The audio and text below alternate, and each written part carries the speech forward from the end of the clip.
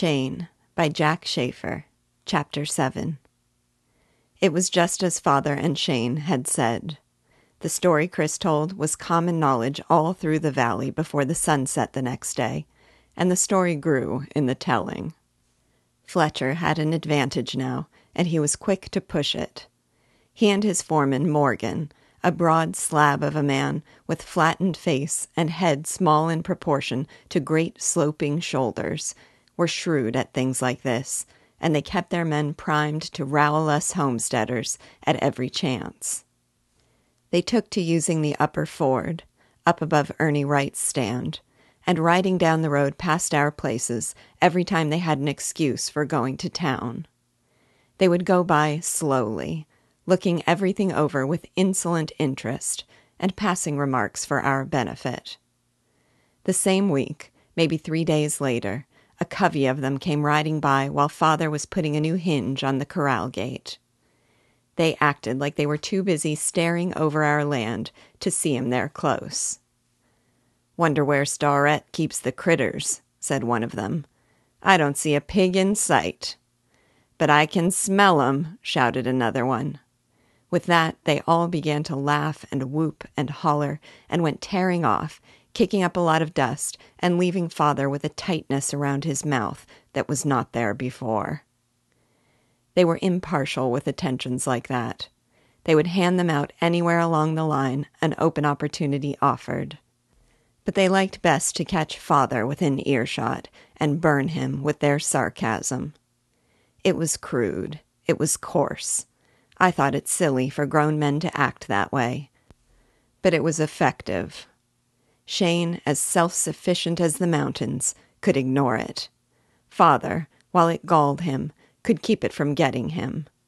The other homesteaders, though, could not help being irritated and showing they felt insulted. It roughed their nerves and made them angry and restless. They did not know Shane as Father and I did. They were not sure there might not be some truth in the big talk Chris was making. Things became so bad they could not go into Grafton's store without someone singing out for soda pop. And wherever they went, the conversation nearby always snuck around somehow to pigs. You could sense the contempt building up in town, in people who used to be neutral, not taking sides. The effect showed, too, in the attitude our neighbors now had toward Shane. They were constrained when they called to see Father, and Shane was there. They resented that he was linked to them. And as a result, their opinion of Father was changing. That was what finally drove Shane. He did not mind what they thought of him. Since his session with Chris, he seemed to have won a kind of inner peace. He was as alert and watchful as ever, but there was a serenity in him that had erased entirely the old tension. I think he did not care what anyone anywhere thought of him, except us, his folks. And he knew that with us he was one of us, unchangeable and always. But he did care what they thought of Father. He was standing silently on the porch the night Ernie Wright and Henry Shipstead were arguing with Father in the kitchen. "I can't stomach much more," Ernie Wright was saying. "You know the trouble I've had with those blasted cowboys cutting my fence. Today, a couple of them rode over and helped me repair a piece. Helped me, damn them. Waited till we were through, then said Fletcher didn't want any of my pigs getting loose and mixing with his cattle. My pigs. There ain't a pig in this whole valley, and they know it. I'm sick of the word." Father made it worse by chuckling. Grim, maybe, yet still a chuckle. "Sounds like one of Morgan's ideas. He's smart. Mean, but—" Henry Shipstead would not let him finish. "This is nothing to laugh at, Joe. You least of all. Damn it, man, I'm beginning to doubt your judgment. None of us can keep our heads up around here anymore. Just a while ago, I was in Grafton's and Chris was there, blowing high about your Shane must be thirsty because he's so scared he hasn't been in town lately for his soda pop." Both of them were hammering at Father now. He was sitting back, saying nothing, his face clouding. "You can't dodge it, Joe. this was right. Your man's responsible. You can try explaining all night, but you can't change the facts. Chris braced him for a fight, and he ducked out, and left us stuck with those stinking pigs. You know as well as I do what Fletcher's doing, growled Henry Shipstead.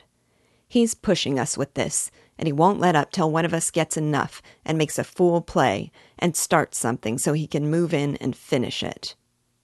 Fool play or not, said Ernie Wright, I've had all I can take. The next time one of those— Father stopped him with a hand up for silence. Listen, what's that? It was a horse, picking up speed and tearing down our lane into the road. Father was at the door in a single jump, peering out. The others were close behind him. Shane? Father nodded. He was muttering under his breath. As I watched from the doorway of my little room, I could see that his eyes were bright and dancing. He was calling Shane names, cursing him, softly, fluently. He came back to his chair and grinned at the other two. That's Shane, he told them, and the words meant more than they seemed to say. All we can do now is wait. They were a silent crew, waiting. Mother got up from her sewing in the bedroom, where she had been listening as she always did, and came into the kitchen and made up a pot of coffee, and they all sat there sipping at the hot stuff and waiting. It could not have been much more than 20 minutes before we heard the horse again, coming swiftly and slewing around to make the lane without slowing. There were quick steps on the porch, and Shane stood in the doorway. He was breathing strongly, and his face was hard. His mouth was a thin line in the bleakness of his face, and his eyes were deep and dark. He looked at Shipstead and Wright, and he made no effort to hide the disgust in his voice. Your pigs are dead and buried. As his gaze shifted to Father, his face softened, but the voice was still bitter. There's another one down. Chris won't be bothering anybody for quite a spell. He turned and disappeared, and we could hear him leading the horse into the barn. In the quiet following, hoofbeats like an echo sounded in the distance. They swelled louder, and this second horse galloped into our lane and pulled to a stop. Ed Howells jumped to the porch and hurried in. Where's Shane? Out in the barn, Father said. Did he tell you what happened? Not much, Father said mildly. Something about burying pigs. Ed Howells slumped into a chair. He seemed a bit dazed. The words came out of him slowly at first, as he tried to make the others grasp just how he felt. I never saw anything like it, he said, and he told about it. He had been in Grafton's store, buying a few things, not caring about going into the saloon, because Chris and Red Marlin, another of Fletcher's cowboys, had hands in the evening poker game, when he noticed how still the place was. He went over to sneak a look, and there was Shane, just moving to the bar, cool and easy as if the room was empty and he the only one in it. Neither Chris nor Red Marlin was saying a word, though you might have thought this was a good chance for them to cut loose with some of their raw sarcasm. One look at Shane was enough to tell why. He was cool and easy, right enough, but there was a curious kind of smooth flow to his movements that made you realize without being conscious of thinking about it that being quiet was a mighty sensible way to be at the moment. 2 bottles of soda pop, he called to Will Atke. He leaned his back to the bar and looked the poker game over with what seemed a friendly interest, while Will fetched the bottles from the store. Not another person even twitched a muscle. They were all watching him and wondering what the play was. He took the 2 bottles and walked to the table and set them down, reaching over to put one in front of Chris. The last time I was in here, you bought me a drink. Now it's my turn. The words sort of lingered in the stillness. He got the impression, Ed Howells said, that Shane meant just what the words said. He wanted to buy Chris a drink. He wanted Chris to take that bottle and grin at him and drink with him. You could have heard a bug crawl, I guess, while Chris carefully laid down the cards in his right hand and stretched it to the bottle. He lifted it in a sudden jerk and flung it across the table at Shane. So fast Shane moved, Ed Howell said, that the bottle was still in the air when he had dodged, lunged forward, grabbed Chris by the shirt front, and hauled him right out of his chair and over the table. As Chris struggled to get his feet under him, Shane let go the shirt and slapped him, sharp and stinging, 3 times, the hand flicking back and forth so quick you could hardly see it, the slaps sounding like pistol shots. Shane stepped back, and Chris stood swaying a little and shaking his head to clear it. He was a game one and mad down to his boots. He plunged in, fists smashing, and Shane let him come, slipping inside the flailing arms and jolting a powerful blow low into his stomach.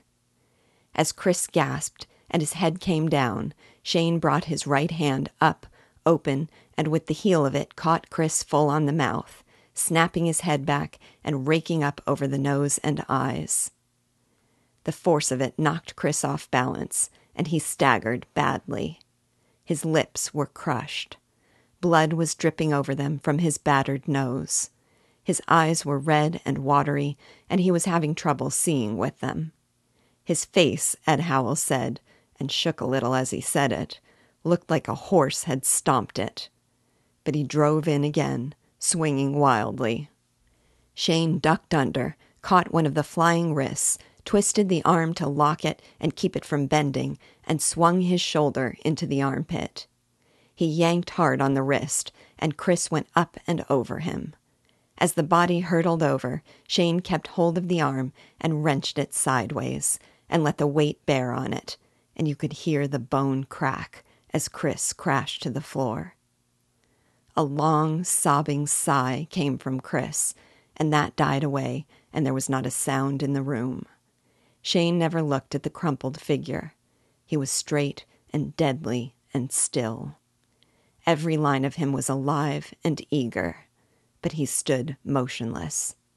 Only his eyes shifted to search the faces of the others at the table. They stopped on Red Marlin, and Red seemed to dwindle lower in his chair. "Perhaps," Shane said softly, and the very softness of his voice sent shivers through Ed Howell's. "Perhaps you have something to say about soda pop or pigs." Red Marlin sat quiet, like he was trying not even to breathe.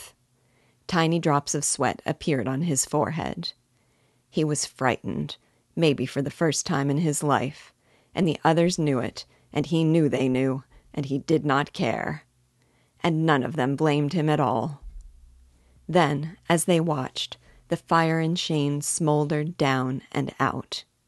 He seemed to withdraw back within himself. He forgot them all and turned toward Chris unconscious on the floor, and a sort of sadness, Ed Howell said, crept over him and held him. He bent and scooped the sprawling figure up in his arms and carried it to one of the other tables. Gently, he set it down, the legs falling limp over the edge. He crossed to the bar and took the rag Will used to wipe it, and returned to the table and tenderly cleared the blood from the face. He felt carefully along the broken arm and nodded to himself at what he felt. All this while, no one said a word. Not a one of them would have interfered with that man for a year's top wages. He spoke, and his voice rang across the room at Red Marlin. "You'd better tote him home and get that arm fixed. Take right good care of him. He has the makings of a good man." Then he forgot them all again and looked at Chris, and went on speaking as if to that limp figure that could not hear him. "There's only one thing really wrong with you. You're young. That's the one thing time can always cure." The thought hurt him, and he strode to the swinging doors and threw them into the night. That was what Ed Howells told. The whole business, he finished, Didn't take 5 minutes. It was maybe 30 seconds from the time he grabbed hold of Chris till Chris was out cold on the floor. In my opinion, that Shane is the most dangerous man I've ever seen. I'm glad he's working for Joe here and not for Fletcher." Father leveled a triumphant look at Henry Shipstead. "So I've made a mistake, have I?" Before anyone else could push in a word, Mother was speaking. I was surprised because she was upset, and her voice was a little shrill. "I wouldn't be too sure about that, Joe Starrett. I think you've made a bad mistake." "Marion, what's got into you?" "Look what you've done just because you got him to stay on here and get mixed up in this trouble with Fletcher." Father was edging toward being peeved himself. "Women never do understand these things. Look-a-here, Marion. Chris will be all right. He's young and he's healthy. Soon as that arm is mended, he'll be in as good shape as he ever was." "Oh, Joe, can't you see what I'm talking about? I don't mean what you've done to Chris. I mean what you've done to Shane."